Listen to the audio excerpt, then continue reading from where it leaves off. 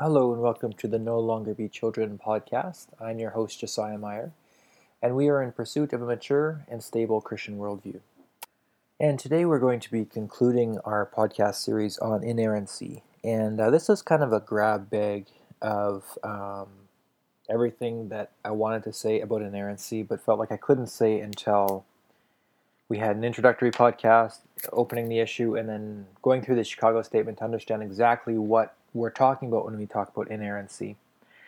These are, kind of my heart and also the tricks that I've found for maintaining some sense of inerrancy without being being a stereotypical ostrich hiding my head in the sand. I'm aware of the information that's out there. I'm continually learning more things um, about how the New Testament was written, about how the Old Testament was written. And I'm becoming more and more aware of the human aspect of the Bible, and yet I still cling and I still firmly believe. I'm not just clinging on by my fingernails, but I very firmly believe that the whole Bible was divinely inspired and is useful and profitable for teaching, for reproof, for training in righteousness, is sharper than a two-edged sword, dividing to body and spirit, soul and matter. It's what I use, is what everything is built on. And if you listen to my other podcasts and how I deal with other issues, you'll really see that this is the bedrock of my life and of my teaching. So how do we do this? How do we kind of cling to inerrancy in spite of the century and a half of information we have from Christianity being studied from a liberal or a secular perspective? Before we go there, I have a little section here. It was going to be a whole podcast, and I thought, well, I can just sneak this into another podcast. Kind of the agony of inerrancy. Should inerrancy still be used? And this is there's a real pain aspect to this. It hurts people, and because inerrancy sometimes is attached to the word heresy. If you don't believe that the Bible is inerrant, then you're a heretic or you're not one of us. And we noticed that the Chicago Statement very graciously and I think correctly said you don't have to believe necessarily strictly in inerrancy the way that we do to still be a Christian. But this is a hugely important issue, and a lot of organizations and churches would say, well, you need to believe in inerrancy the way it's spelled out in the Chicago Statement or a similar statement to work with us. So should churches still use and schools and seminaries still use words like inerrancy to say either you're in or out, either you're one of us or not? I would really say yes. And this comes from, I grew up in the church, wanted to pursue this, wanted to serve God with my life. So what did I do? I went to Bible school. And the Bible school that I went to was kind of what I expected it to be, very Bible-based, very just telling me what the Bible says and how to apply it to my life and how to preach it. Went to seminary, and they're very neo-Orthodox, as we talked about in the first podcast from the Chicago Statement. Chicago Statement number 1 podcast. And that was new. And I embraced it for a while back in 2007, 2008, and I was like, all right, maybe I can be emergent and kind of use Karl Barth and kind of be postmodern and all this stuff. And eventually I kind of let all that stuff go, came back to an Augustinian, Calvinist, kind of standard Reformed Protestant theology.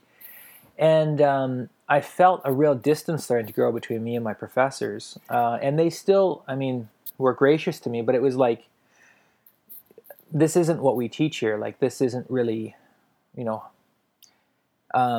I kind of stumbled my way through my exit exam, didn't get very good marks, really felt an air of condescension, at least from one of my professors, like, your ideas are really out to lunch, like very bizarre ideas that you have. And I was just a standard evangelical Protestant, like many of you listening. And I kind of felt like, look, I paid you guys, I spent 7 years of my life very sacrificially studying for my master's, working full-time and trying to do a family and studying here, and, gave them, I could have bought a house for the amount money I spent on that, and I felt kind of a little bit ripped off, kind of like it was a bait and switch. Like, you drive up to the school, there's a big Bible out front, and it's like says, "The word of our God shall stand forever," and you're like, "Oh yeah, sure, this is."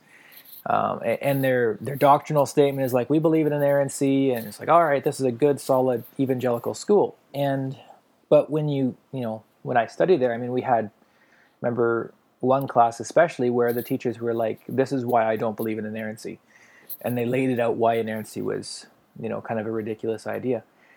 And so I think, and there's two sides of that. I mean, you do want people to be able to follow their beliefs and their consciences and not be like, well, my theology is bound by a paycheck and I can't follow the truth where I see it. So there is that aspect of it. But at the same time, the people that are writing those checks and the students that are going to schools, they want a certain product. And I felt like I didn't really get that product. It was an experience that really grew me a lot because, especially towards the end of my time there, it was like I was forming my beliefs not with my professors, but kind of in tension with my professors. And so I really had to back up my beliefs and really be like, am I sure this is what I believe? It was a really challenging, stretching, pushing time for me. But at the same time, I kind of feel like if I had gone to, just a more evangelical, conservative Calvinist school, I wouldn't have had to do so much work on my own to figure out presuppositional apologetics and philosophy and evidentialism and some of the things that I've learned on my own. I would have gone further. So there is that aspect of it. I think it's fair for institutions and churches to say, hey, you got to believe in inerrancy. And if people want to kind of wiggle their way around that to say, no, I mean, inerrancy means something. This is what it means. Now, that being said, the other side of that, and it was kind of like within a few month period where I was really frustrated at my school for kind of bait and switch stuff. And then I wanted to join a mission to go overseas and serve God as a teacher. And they said, okay, well, here's our doctrinal statement. And lo and behold, one of the first things on there, as with virtually all churches and parachurch organizations, is the question, do you believe in inerrancy and the inspiration of the whole of scriptures? And I was like, well, I don't know. After studying at school and they presented all these arguments, I don't know what I believe. And I felt really caught. Like I want to give my life to God, and yet can I believe in inerrancy? Can I sign this in good conscience? Because I knew there were, places where within the Gospels, there's did the rooster crow one time or two times or three times before Peter, went off and cried in after he betrayed Jesus? Was there one angel at the tomb or two? There's apparent conflicts here. There's places where the Old Testament doesn't seem to line up with world history. There's the whole thing about creation, evolution. There's all these kind of objections, and I was like, well, I don't know the answer to all these questions. I haven't finished figuring all this stuff out. How can I sign off that the Bible is error-free when I haven't actually checked all of these issues? And more than that, it's like, how can I, in one lifetime, check all these issues? It kind of felt to me like somebody was handing me a dictionary and saying, yes or no, do you think that the Webster's Dictionary is error-free? And I'd look at that and be like, well, I don't know. I mean, this is a lot of pages. This is a lot of information. And I lack the expertise to go through it. And I don't even know if I would know an error when I see it. Like there's so many disciplines of knowing languages, knowing ancient culture, knowing world history, knowing archaeology. Like, how could I prove that all of the scriptures are error-free? And so I kind of felt like all the burden of proof was on me, and it was a burden I couldn't bear. And so that's kind of the other side of the agony of inerrancy. Like, I felt like I wanted my teachers to be under that pressure so that I would have got a better product when I studied. But at the same time, I didn't really want to feel that. And it was, difficult for me when I, was faced with that. what I ended up doing is I ended up just saying, look, I don't know the answers to all these questions, but as far as I know, I have not seen definitive proof that there are errors in the Bible. And so, as it's like, somebody hands me a dictionary and says this is error free. It's like, well, I haven't seen any errors. If you show me some errors, maybe that'll change my mind. But I'm going with the assumption. I'm going to work with the assumption it's error free.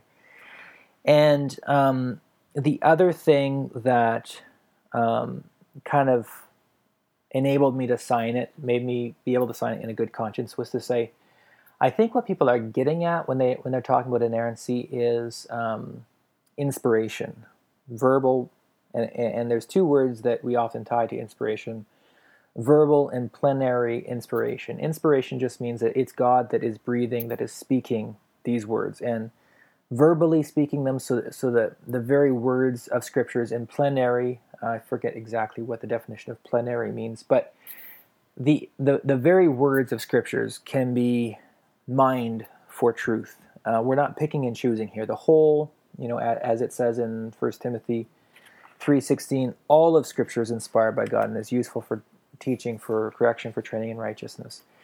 And again, I mean, this is my life. I read the Bible every day. Every time that I hit an issue in culture or in life or in raising kids, I say, what does the Bible say? And the Bible pushes me to directions and to ideas and to issues that I don't care about, or I would go the other way.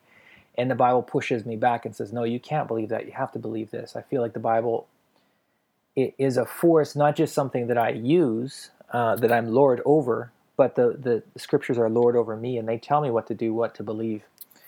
And I think that's what people are getting at when they're saying, do you believe in inerrancy? Do you believe in inspiration? And this really comes out when there's a major issue. And, for a while on my blog, I was really debating egalitarianism versus complementarianism. That's basically talking about the role of women in the church. People outside the church might be more familiar with terms like feminism, chauvinism. So this is a big issue in the church, obviously, because the Bible has some very clear things to say about gender and how God created that. And our culture, I mean, this is a real rubbing point with our culture and feminism. And so when you are debating with somebody on an issue like this that rubs everybody the wrong way, pretty soon you'll see what authority they place on scriptures. If somebody is saying, well, scriptures say this, but it was written a long time ago, it was in this context, the culture doesn't apply to us anymore. This was written by, we don't really take Paul very seriously. We mostly just read Jesus. Paul's kind of, well, he's a rabbi. Oh, he's too Greek and Platonic. Oh, he's this. Oh, he's that. We don't really bother with Paul, but we just take Jesus, and Jesus didn't really say much about that. If we have this attitude, then it's pretty clear that we have a fairly low view of scriptures. And whether or not we say that we believe in inerrancy or inspiration or whatever, it's like, well, if scriptures aren't at some point pushing us to believe something that we wouldn't naturally believe or that we're not comfortable believing, then it's difficult for me to see how they are an authority in our lives. And today, I mean, the big issue is homosexuality. And I mean, this is an issue that is like, there's so much pressure in culture to believe one thing. And the only reason that I, or most other people, would believe that homosexuality is a sin, that it's not healthy, that it's not a good lifestyle choice, is because the Bible says so.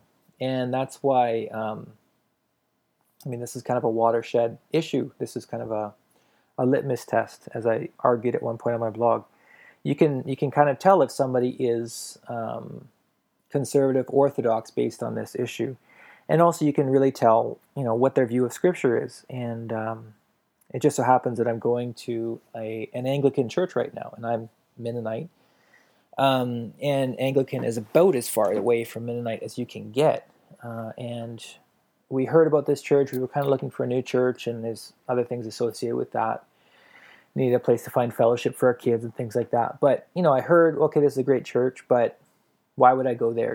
Because Anglican, I'm Mennonite, doesn't really connect, and I heard that it was the ANIC, so the Anglican Network in Canada, and I heard that they used to be part of the Anglican Church, but the Anglican Church basically officially embraces homosexuality as a valid lifestyle, and they have vicars that are homosexual, and they embrace it and teach it from the pulpit, and it's completely, the Anglican Church completely endorses this now. And the ANIC, with much sacrifice, they left all the buildings behind, they left all the money behind, but a few people left and said, we can't endorse this because the Bible says that homosexuality is a sin. And so at great personal sacrifice and amidst great derision and insults, they left to form the ANIC. And when I heard that this was the issue, was over homosexuality, I was like, well, okay, we can go there. I don't have any further questions, really. To me, it was like, that's all I need to know. Just tell me where you stand on this issue, and that's all I need to know about your view of scriptures and their priority in your life. So, didn't mean to get distracted on that, but I think it illustrates well. Fundamentalists have kind of clung to a few words like inerrancy, the virgin birth, salvation by grace through faith, or a few phrases, because liberalism is so large and complicated, and it's swirling and shifting and moving and morphing, and it's hard to know exactly what we're fighting against. And so we've kind of clung to a few words and said, well, do you believe in inerrancy or not? And it's kind of like, if you don't, then you're not one of us. But I think what we're really getting at is, how do you treat scriptures? And that is a little bit harder to flesh out. Everybody says, oh, I have a high view of scriptures, of course. But how does that actually work out in your life? And so I felt like I have a very high view of scriptures. They are the authority in my life. They are the word of God to me. Therefore, I believe in inerrancy. I can sign this document, even though I'm not sure that I can prove, that all the supposed errors in the Bible are not true errors. So I would recommend that to you. Since that time, I've kind of got some more sophisticated answers to whether or not I believe in inerrancy. And I'd like to pass these on to you. The reason my motivation in this is because I think that inerrancy, it can be, and I've been talking about this, kind of like the question, are you in or out? So kind of like I don't want to say a witch hunt, but like an inquisition question, like, do you believe in inerrancy? And that can cause stress and agony and tension. And so that's important, and that's difficult, and that's one thing. But another part that's difficult about inerrancy is it's kind of a pillar of our faith. And we've been told that the Bible is inerrant, and we in the evangelical church have kind of really, this is foundational to who we are, this is central, this is in all of our doctrinal statements, this is what we teach in the church, this is everything. And so it's this pillar of our faith, and if that pillar starts to crack, crumble, shift, wobble, it feels like the whole faith is just going to topple over. And so now I want to try and help you when you feel like that pillar is starting to waffle and move and shift, as it probably will in future podcasts, because I'm going to be looking at the evidence and the truth, liberal scholarship on Christianity, and you're going to hear things that you haven't heard before, and you're going to see scriptures in a new way, and it's going to potentially destabilize you. And so I want to give you some help. What do you do when one of your foundational pillars starts to move like that? First of all, maybe I could say why I feel like it's okay for me to do this. And it's against, and I know in the introduction I kind of went over this, but it's really against the modus operandi of the church. In the church, we really don't like to shake people's faith. We really just like to preach the truth as it is and not mess with people's faith. But we're in a critical age, and people hear with critical ears. And I think at some point, people need to be poked a little bit, and people's faith needs to grow. And that's why I named this title, this podcast, No Longer Be Children, because I think at some point, if you don't ever look critically and with mature eyes at your faith and ask the big questions, then you're basically like a child that can be blown around by any wave of doctrine, like the young man that I talked about that was potentially his faith was destroyed by the Da Vinci Code. I'm not sure if that was the whole picture, but I want to produce a more mature faith in you. I mentioned this before, but I've been listening to William Lane Craig, and I recommend him to you as a great resource. He's got tons of podcasts online. Turn this off and go listen to William Lane Craig. There you go. That's what you need to do. He's got stuff that's so much better than mine. But he talks about a double warrant for faith, and I want to have a podcast on this in the future, so I won't go too much in depth. But we have basically our mind, and is that how I want to say it? A double warrant, meaning there are some things that we know. I was going to divide this with mind and heart, but that's not quite right, and we divide things there too often. There's some things we know because we can prove them, and there's some things we know just because we know. And Alvin Plantinga, who is the mentor of William Lane Craig, helped him was his mentor during his doctoral thesis, and probably the leading apologist in the world, Christian apologist, said there's some things that are properly basic. You just know something is true. Some things you know because you've worked them out for yourself and you've proved them, but some things you just know it's true.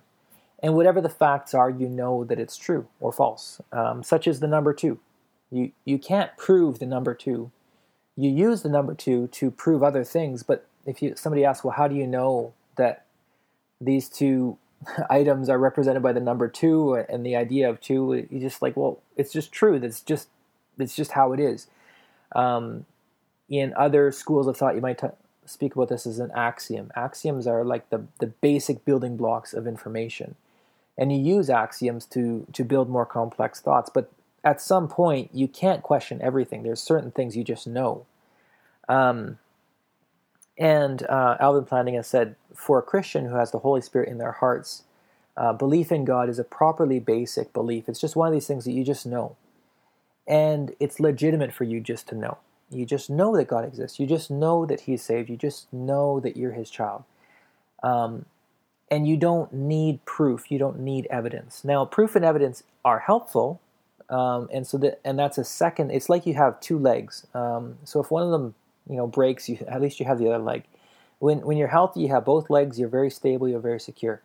But if the leg of proof is broken, or it's weak, or it's wobbly, or you're working things out, you can still rely on the fact that you just know. It's a properly basic belief. It's true without you necessarily knowing how to prove it. Alvin Plantinga gives the example of somebody who's accused of a crime, and they're in a courtroom, and all the evidence is against them. Your fingerprints were there, your DNA were there, eyewitnesses say you were there, you had motive, you had opportunity, the weapon was found in your apartment, blah, blah, blah, blah, blah. All the proof is there, all right? So, judge, jury, everybody is convinced that this person did it. But the person knows they didn't do it. They have memories, and all the proof can say one thing, but they say, well, I know that this isn't true. And it's in that sense a properly basic belief. He can't prove it, but he knows it. And Karl Barth has another helpful example, though he was illustrating something different. But he said, if you ask a child, who is your mother? And the child will, point to their mom and say, this is my mother. And if you ask the child, how do you know that she's your mother? The child will probably look at you in confusion and kind of be like, I don't know. I don't know how to prove that. And you might then say to them, well, she must not be your mother if you can't prove it. And the child would say, well, I'm not sure about that, but I know she's my mom.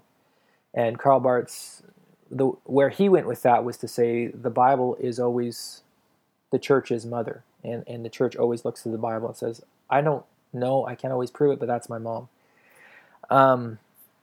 And so I would take that same analogy just to say, look, if you can't prove the truth of, if you can't prove scientifically that Christianity is true, you can always just fall back on just saying, I just know that it's true. That being said, there's certain things that will come against that belief. Defeaters, they're called, to prove, no, well, look, here's another woman, And this woman says she's your mom too.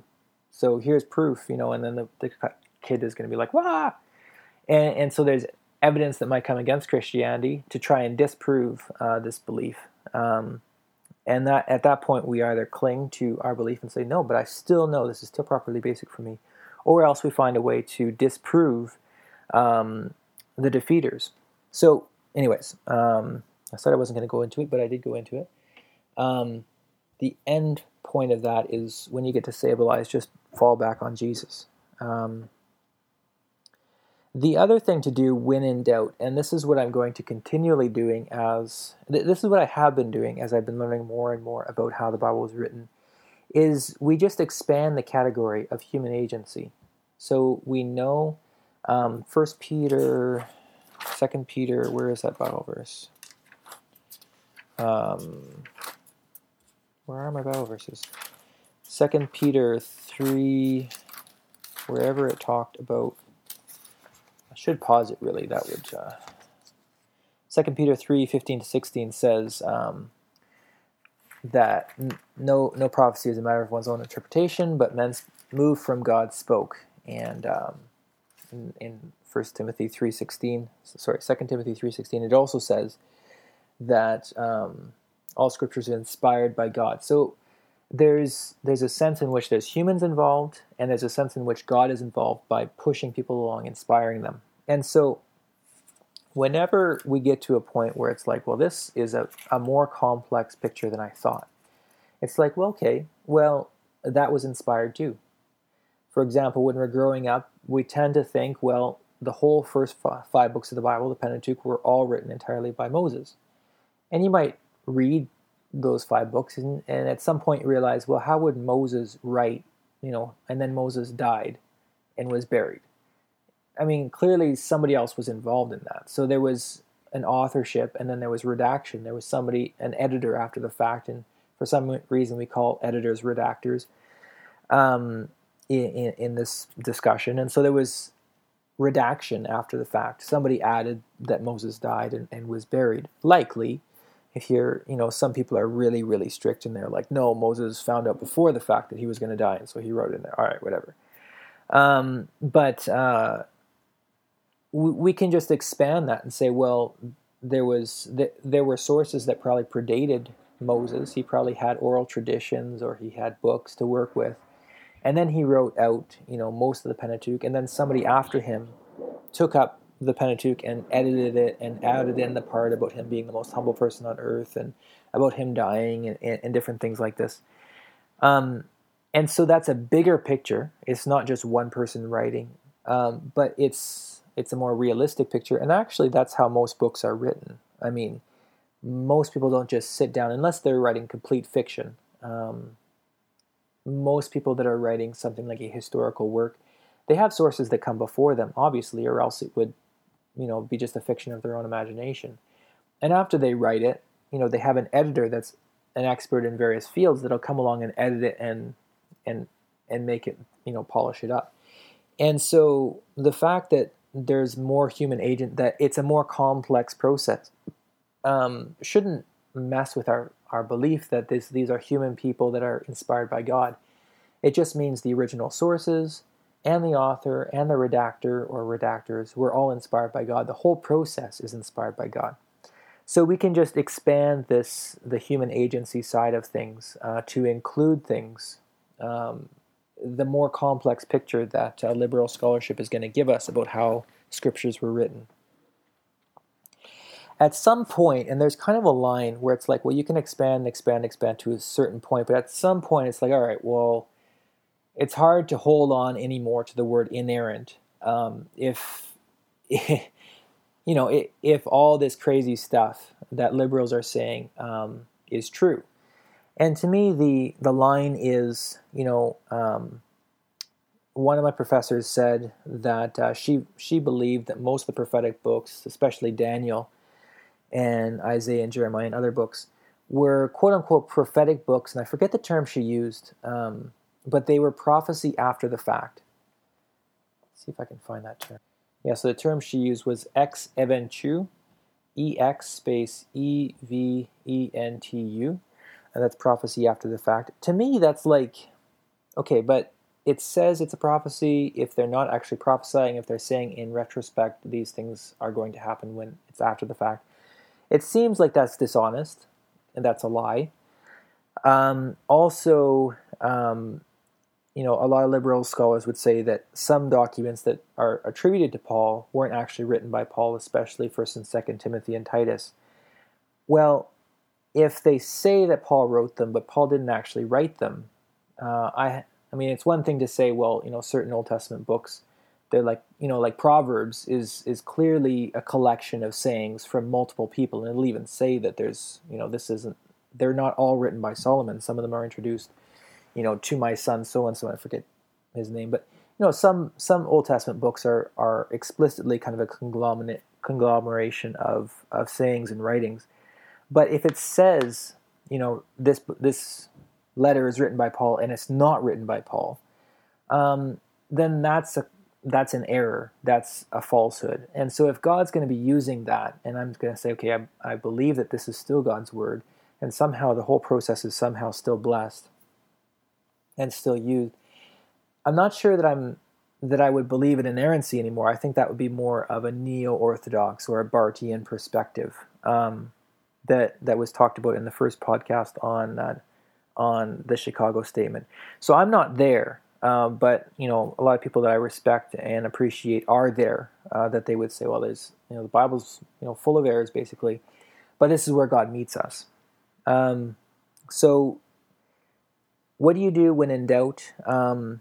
We can inflate the category of human agency to a certain extent. When we get beyond a certain extent, such as spurious documents or prophecy after the fact, it seems like we can't really use the word inerrant anymore.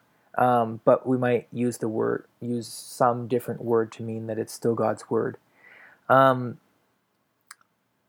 I appreciate the fact that neo-orthodoxy is there as an option, because if I can't hold on to scriptures being inerrant, if there's something in the Bible where there's irrefutable proof given to me that the Bible says X, and all the proof from science, archaeology, linguistics, whatever says not X, and I'm like, I absolutely cannot overcome this. This is definitive proof that there is error in the Bible. I'm not going to fall all the way down to being an atheist. What I would do is I would fall into the middle category of being neo-orthodox and say, all right, well, if this is truly an error in the Bible, if this is truly a mistake, or somebody was lying, somebody was saying that they were Paul but they weren't really Paul, or something like that, this is still God's word, and God still used that, and God still meets with us here, and when we preach, God still shows up and transforms hearts, which is basically the Bartian perspective. And so I appreciate the fact that Karl Barth and neo-orthodox ideas kind of provide a safety net for me. And this actually enables me, I mean, if you think about, working on the Golden Gate Bridge, and somebody's up there hammering away or using a wrench or whatever, all the way at the bottom, there's the water, and if you fall that far, it's gonna be hard like concrete. You're just gonna splat, right? So he's got a safety net underneath him. The point is not to fall into the safety net. The point is not to fall.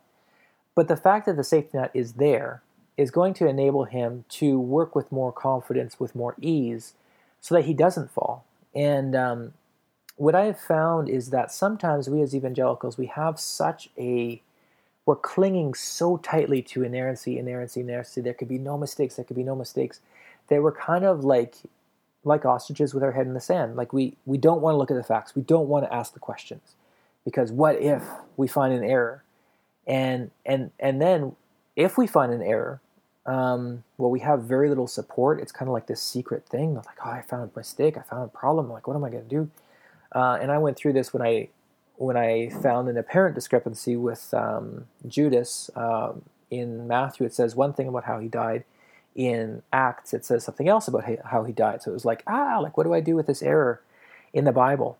because I didn't feel like I had a safety net. I felt like if there is a mistake in the Bible, I need to become an atheist. That's the only intellectually rational thing to do. And so I would give this to you that if that there can be a safety net. I'm not encouraging anybody to go there because I think it's a less helpful way to look at the Bible. But I'm giving it to you as a tool because if there is a point where you absolutely you can't surmount a problem, an issue, you don't need to become an atheist. You can become, a Bartian, or you can have a more nuanced idea about how the Bible was written. Again, expanding the human component of scriptures to say God used this, but it was just more human than we had thought. As well, William Lane Craig talks about how inerrancy should be one portion of our faith, kind of like a spider web. And a spider web, if you break one strand, it's not all going to fall apart. And we need to have more than one thing going for us. And again, you can have that simple, properly basic faith that you fall back on. You just say, I know that I know that I know that Jesus exists, that he loves me, that he lives in me. That's one thing that you can always fall back on. Get some other things in your arsenal of information, such as the proof for the resurrection of Jesus, the proof for creation out of nothing, the ontological argument, the Kalam cosmological argument, and other things that I'm going to talk about in future podcasts, or you can listen to William Lane Craig or who else? Well, Tim Keller's got some great stuff. Lee Strobel has a lot of really great, very readable, very well-researched books. And so have other things going for you so that even if you find some new information, you find, I have to let go of the belief that scriptures are inerrant. Have other things that you can cling to say, well, okay, scriptures might have errors, but maybe I'll go to kind of a Bartian, like they're full of, scriptures are human, imperfect document, but God shows up when we preach it. Maybe I'll go there for now, but I still know that Jesus resurrected from the dead. I still know that, there is objective moral good in the world, and the only way to, and that proves that God exists, etc. So have other things. See this as a spider web instead of this is the one foundational pillar. If that one crumbles, then everything falls apart. And the reason I keep saying this, there's a really famous example. There's a man named Bert Ehrman that keeps writing books about how, basically anti-Christian books. And he studied at, Moody Bible Institute, very, fundamentalist, conservative, and then he studied at Princeton, and I think I talked about this in a previous podcast on liberalism. And at Princeton, because he was going deep, deep, deep into text criticism, into the ancient Greek, into the history and the context of the first century Jewish Christian scene. And he found one or two things where it was like the Bible said this, but historical research said this. And it's minor, trivial stuff, something like, so-and-so was high priest in this year, but according to the research, it was actually a year later that he was high priest. Doesn't change the story, doesn't change anything, but it's just, that means there's an error in scriptures. That means there's a problem. That means there's a mistake. And for him, his whole faith just fell apart and completely left him high and dry. And now I'm not actually sure what else he did with his life, but he ended up becoming a well-known scholar in his own right. But he like continually is writing kind of anti-Christian stuff. Like he's kind of bitter against Christianity for the years he put in and felt like his faith fell apart. So again, you don't have to fall. If you can't hold on to inerrancy for whatever reason, there's something in between. You can fall to Bart. Or you can just say, well, right now, I don't know what to do with this, but I still believe in inerrancy, even though I don't know what to do with this issue. And the Chicago Statement admitted that. They said, there's some issues we don't know what to do with. And even though there's some issues that Christianity doesn't know what to do with, we still hold to inerrancy. We still believe that these will be resolved eventually. And that all gets back to my next point is keep it in perspective. You know, the broad story of the Bible is all historically verified. We know that that the universe came into being out of nothing. The universe is not eternal. Therefore, there had to be some sort of something that propelled everything into motion. So that right there is a huge deal. When we get to you know, known human history, which started around 6,000 years ago, 6,500 years ago. This is when the invention of writing started. This is when we actually, this is, you know, before that we have prehistory, and that's another question. But everything in recorded history basically lines up with the Bible. We know that Ur existed in Mesopotamia, where Abraham had his origins, and we know that Canaan exists. We know that Egypt exists. We know that there were Israelites in Egypt about the time they were supposed to be there. We know that there were Israelites up in Canaan about the time that they were supposed to be there. We know that there was something about worshiping Yahweh, the Jewish God, at the right time. There was also worship of other deities in the place. We know now that King David existed, that his dynasty existed. We know a lot of the other kings in the north existed, Omri, Ahab, and other kings. We know very certainly, we have a lot of information about the Assyrians, the Assyrian takeover of northern Israel. That's all recorded in Assyrian, you know, it's written on the walls of their temples and things like that. We know a lot of information about the Babylonian deportation and them coming back. And we know a lot about the intertestamental period from multiple sources. We know a lot about Jesus. He definitely existed. He definitely taught. He definitely healed, had a ministry of healing, miracle working, exorcisms. He definitely died on a Roman cross at 33 AD. And the Christians definitely had their origin because they believed Jesus rose from the dead. These are all concretely, irrefutably proven historical facts. And we know that the whole New Testament was written within the first century, within 70 years of the death of Jesus, within the right area, likely by, or within the Christian community. So that there's no like defeater. There's no like, I mean, if, and I mentioned this before, sorry to repeat myself, I only have a few good examples. But like if I was a Mormon, and okay, so I have this burning in my bosom, I have a properly basic belief that, you know, the Book of Mormon is true. I just know it's true. But when a defeater comes, like, okay, the Book of Mormon says that the 10 lost tribes of Israel are actually the Native American peoples in North America. I mean, that's pretty huge. That's a central tenet of, as far as I understand it, of the Book of Mormon and of Mormon belief. If that's not true, then a lot of things are going to start falling apart for me.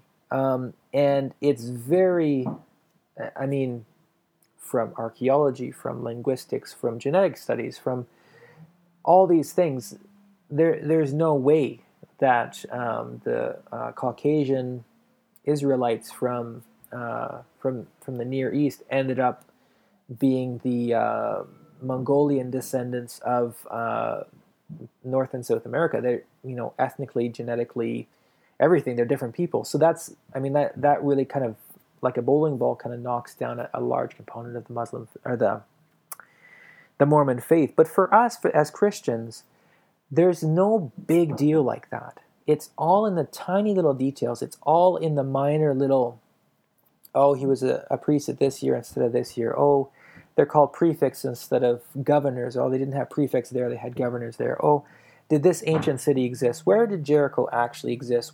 In what year was it destroyed? Was it destroyed in this year or that year? And so we need to keep it in perspective that, you know, the things that affect the big story are all mostly verified as true. Otherwise, they're ambiguous. They're not proven or disproven. And as well, I talked about a safety blanket kind of in between, a safety net of Bartianism. The other safety net is to say, look, even if we can't prove that the Bible is completely accurate, it's like accurate to like 100% accurate, like a spiritual kind of perfect Word of God, no errors, nothing like that. It's still extremely accurate. It's still an extremely valuable historical book. People still read the Bible for finding insights into what happened 4,000 years ago. Um, a liberal person, a secular person would not believe that Moses was part of the Red Sea, but they would look at that as a valid and valuable source into ancient history, a powerful window into what actually happened. And certainly when it comes to Jesus, we can really get all tied up in a knot about the fact that the Gospels, tell a slightly different story, and some of the minor details about, the roosters and the angels and the woman at the tomb don't quite line up. But if we're not looking at these as divine documents, but just simply as kind of human documents, we would say this is extremely good proof. I mean, these stories are basically the same. They're slightly different, which tells us that they're not just copying one another. These are coming from divergent sources, and so they're corroborating each other. And the fact that they're 98% in agreement and there's 2% disagreement, I mean, there's no stronger support for the fact that these things actually exist. I mean, if you can just for a second step away from the question of inerrancy and say, do we believe that Peter existed? Well, we have all this evidence from all these different sources that he existed, that he's a real historical person. Mentioned in Josephus, I believe, and in other places as well. So we know he existed because there's so many sources. So because, what if we couldn't believe that the Bible was inerrant anymore? So we fall down to this safety blanket of, well, we still know that the Bible is a valid and a usable historical record. And what is it doing? It's pointing us to Jesus. And in Jesus, we have access to God. It's giving us a reliable record of what Jesus said, of what Jesus did. Because I think that it is giving, and we're going to get into this with Jesus studies, but there have been 3 schools of Jesus studies. The first one basically denied everything about Jesus and said he's just a myth. Well, that was all overturned. That was all disproven. The second kind of said, well, forget about the miracles. Forget about most of, the supernaturalistic things he said and did. Well, that's kind of been overturned. And now we're coming around to where we're saying, you know what? Most of what Christians have always believed about Jesus is true, except that we don't believe he's God. From a secular perspective, you don't believe that Jesus is God, obviously. But there's a high degree of certainty that Jesus actually said and did most of the things that are recorded in the Gospels, if we're looking at it from a secular, outside perspective. And we as Christians, this is a point that I really resisted when I was in seminary, and afterwards I kind of realized, there's some truth here. My neo-Orthodox Bartian teacher said, look, Muslims call us the people of the book. We're not really the people of the book. We're the people of the person, Jesus Christ, because Jesus Christ is the Word of God. Muslims are the people of the book. For them, the Quran is the Word of God. For us, the Bible points to Jesus. And I resisted this because I felt like, they're neo-Orthodox. They're like, it's a very human book. There's parts that aren't true and things like this. And I was like, well, look, if there's parts that, I just felt like it was a slippery slope. And it is a slippery slope when you look at kind of the disciples of Barth. Barth had a very high view of scriptures, and my teachers had a very high view of scriptures. But when you look at the disciples of their teachers, of those teachers, somebody like Rob Bell is a modern day student of neo-Orthodoxy of Barth. And he has a very low view of scriptures. And if there's something he doesn't agree with, like homosexuality or women in the church or hell or something like that, he's like, well, whatever, throw it out. Very low view of scriptures. But I'm getting distracted here. What my teacher said was, look, the Bible is there to point us to Jesus. So look to Jesus. And Jesus is the author and perfecter of our faith. And so I think that even if we get bumped down to the safety net of saying, well, maybe it's an imperfect document, but it's still a reliable guide and it's still historically, usable and helpful, it's still going to point us to Jesus. Again, I'm not encouraging anybody to see the Bible that way. I'm just saying it would be better for you to see the Bible that way than to fall all the way down to atheism. And I myself, I'm not there. I'm not at the safety net. I'm just saying it's helpful to have a safety net there. I don't know if that's... I feel like somebody's going to listen to this and say, you're encouraging us to be neo-orthodox and to doubt the Bible. I'm not doing that. I'm saying have that foundation, that safety net there, that even if you can't cling to orthodox belief, such as I do, that the Bible is inerrant and inspired, you're not going to fall all the way down to discounting everything, but just say, well, I still say that it points back to Jesus, and Jesus is the author and finisher of my faith. All right, I've got 3 more points, and then we're done here. William Lane Craig mentioned also, one thing you can do is just pick one issue. And again, getting back to the example of me sitting there agonizing over the question, do I believe in inerrancy or not? Feeling like, somebody's handing me a dictionary and saying, is this error-free or not? Pick an issue. Just first thing I would do if somebody seriously asked me that question is just flip it open, look at a page and say, looks good to me. So seriously, pick an issue. And for me, the test case was Judas. How did Judas die? Did he buy a field? Did he hang himself? Did he ever repent of his sin? Because if you read in Matthew and if you read in Acts, it seems to be 2 very different accounts. And so the next podcast is going to be on that issue. But for me, that was a test case. And so pick a test case, because you can't do all of them. Just pick one and research it. See what evangelicals have said. See what liberals have said. See what all the information is. And just research this one issue until you really know the truth. And then write a podcast on it or a blog post. And so just take one issue as an example, and that I found that helpful to me because I found that I could prove that these. Also, you can just hold out faith that an issue will be resolved. And this is kind of what the Chicago Statement does, is to say, we don't know whether, there's some issues that we don't know the answer to. You can just have faith. Even if you study an issue and you get to the point where it's like, well, actually this is pretty strong proof that there's an error in the Bible. Does that mean you need to drop your belief in inerrancy?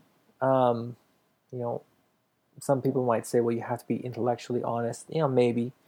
But you can also just say, well, maybe someday this will be resolved. Maybe someday new evidence will come through, a new way of reading the Bible or a new way of reading the evidence that there won't actually be a conflict here. And I think that's what the Chicago Statement does, what it lays out. And I think that provides us warrant and ability to believe in inerrancy while engaging with the real world of science and liberal science on the Bible, and say, well, okay, there might be this issue, but I still believe that eventually it's going to get dealt with. And the final point, and this one kind of leads into that, is shifting the burden of proof. So one big issue apparently is the dating of the destruction of Jericho. And Jericho is kind of a major city that was often inhabited. It's a strategic location in Palestine or Canaan. And it was often destroyed, but the archaeological evidence seems to indicate that it was destroyed at the wrong time, and it was not left uninhabited as it's recorded in the Bible, as far as I understand. So, this is where I've got a book somewhere. I'm not sure if I still have it on my shelf, but it's like 4 perspectives on inerrancy or something. And the conservative guy, I think it was Norm Geisler or somebody like that, was saying, well, I just believe that eventually this issue will be resolved. And of course, the neo-Orthodox guys and the liberal guys were like, oh, come on, that's a cop-out, that's cheap. That's cheating. But if you've been sticking with the Christian scene for a while, as I have, the Jericho issue used to be a big deal in the 60s. I wasn't around in the 60s, but I'm aware of what was written then. And then sometime in the 80s or something, I might have the dating wrong, it was discovered that, oh no, actually the dating lines up now. And then a little bit afterwards, it was like, oh no, more research says that it doesn't line up now. And then there's more research, and oh, it lines up again, and now it doesn't. And so, similar to climate studies, honestly, I hear some people saying one thing, some people saying another, and I'm just like, I don't know. You guys are both claiming to be experts, and you keep changing your mind. I don't know what to believe. And in a similar way, archaeology is a very young science. And people just basically started digging around the dirt like 100 years ago, maybe 150 now. It's a very young science, and they're still discovering stuff. And with all the stuff going on in Syria, which is where most of the artifacts are, with ISIS and everything, I mean, archaeology is is off the table right now. And, theories about what people find, ancient languages are still being decoded. Some of the oldest and most important languages still haven't been decoded yet. And so, these things are still in flux. And I don't think it's as crazy as some people think it is to just say, well, maybe this will get worked out eventually. And so I think we can shift the burden of proof. It would be a really bold statement to say, I can prove, I believe with absolute certainty that, things went down in Jericho exactly like it says in the Bible, at such and such a date, at such and such a place, and this happened, then it was uninhabited. I mean, it would take so much proof for me to say that, and I don't think that kind of proof is available. But it would also take a lot of proof to say definitively, absolutely, with 100% certainty, I know that it didn't happen this way, that the archaeological evidence definitely proves that it couldn't have happened according to how the Bible relates it. And so it kind of sounds childish, but this is something that in debates you do often. Somebody says, well, how can you prove that the Bible is true? And you say, well, how can you prove that it's false? And all of a sudden, you sit back in your chair and say, well, prove to me that the Bible is false. And they're like, blah, blah, blah. Well, I don't know. I mean, creation, evolution. And so I think we can take that posture, at least in our own internal dialogue. I think we can take that posture to just say, well, I haven't received any information that definitively proves that the Bible is not true, that there's an error in the Bible. And furthermore, I'm not sure that anybody could prove. I mean, even something like the dating of Jericho. Yeah, they're pretty sure these days that they have the right date and it absolutely does not line up with what the scriptures say. Well, is it possible that there was more than one city named Jericho in the day? Is it possible that the actual site has been lost to us? Is it possible that as we've tried to date the conquest of Canaan, the immigration of the Israelite people, that we were off in our dates, and maybe it does line up in some way? Is it possible the archaeologists actually did just make a mistake again, and they have the wrong layer, the wrong strata? So I think we can legitimately just shift the burden of proof and say, well, prove it. And up to now, I haven't seen strong enough evidence to let go of my belief that scriptures are inspired and inerrant. Okay, so that more or less wraps up what I want to say about the agony of inerrancy. And when in doubt, as we continue, the next stop on our journey, well, I'm gonna share my paper on Judas. How did he die, and did he buy a field? And if you want to read ahead, you can look at the account in Matthew and in Acts and wrestle with the apparent conflict there. So you can look at Matthew 23 and Acts 1:18-19 to kind of wrestle with the apparent contradiction there to prepare you for that dialogue if you would like. Or you can just wait and enjoy it with me. And where we're going to go next is we're going to talk about lower criticism and the dating of the New Testament. And then we're going to talk about the Dead Sea Scrolls, the Essenes, and the dating of the Old Testament. And then we're going to talk about higher criticisms, Q, and the Gospels, and the pastoral epistles, and how Paul apparently didn't write them, and what the proof and the evidence is there. Then we're going to go to some pretty exciting stuff, which is Jesus studies, and see how really Jesus studies really prove that Jesus existed, that he taught, that he lived, that he performed miracles, etc. And we're going to look at what William Lane Craig has to say about that there's really strong evidence that Jesus actually rose from the dead. And you can actually see that even from a liberal perspective. And then eventually we're going to get, although I have more research to do on my own, but we're going to get to higher criticism and looking at the Old Testament. So you may have heard of JEPD theory, multiple source criticism theory of the Old Testament. So we're going to take an honest and a vigorous look at that and see what to do with that. And we're going to take our head out of the sand and see what the truth is, and we're going to see how strong the Bible is. Not that we're testing it, but we're going to find out more information so that we can coherently share this with informed intellectuals and informed seekers, because honestly, people read stuff. People read today, and they're not just interested in an emotional faith. They do want Jesus in their heart, but they need to intellectually understand and believe as well. And so that's where we're going next, and I hope that you will join us on the journey. Lord Jesus, I just thank you that we can know in our hearts, and you make yourself so clear and apparent to us when we ask you to come and live in us. And I thank you too, Lord, that you've given us minds and that we can use our minds to also find the truth and the evidence.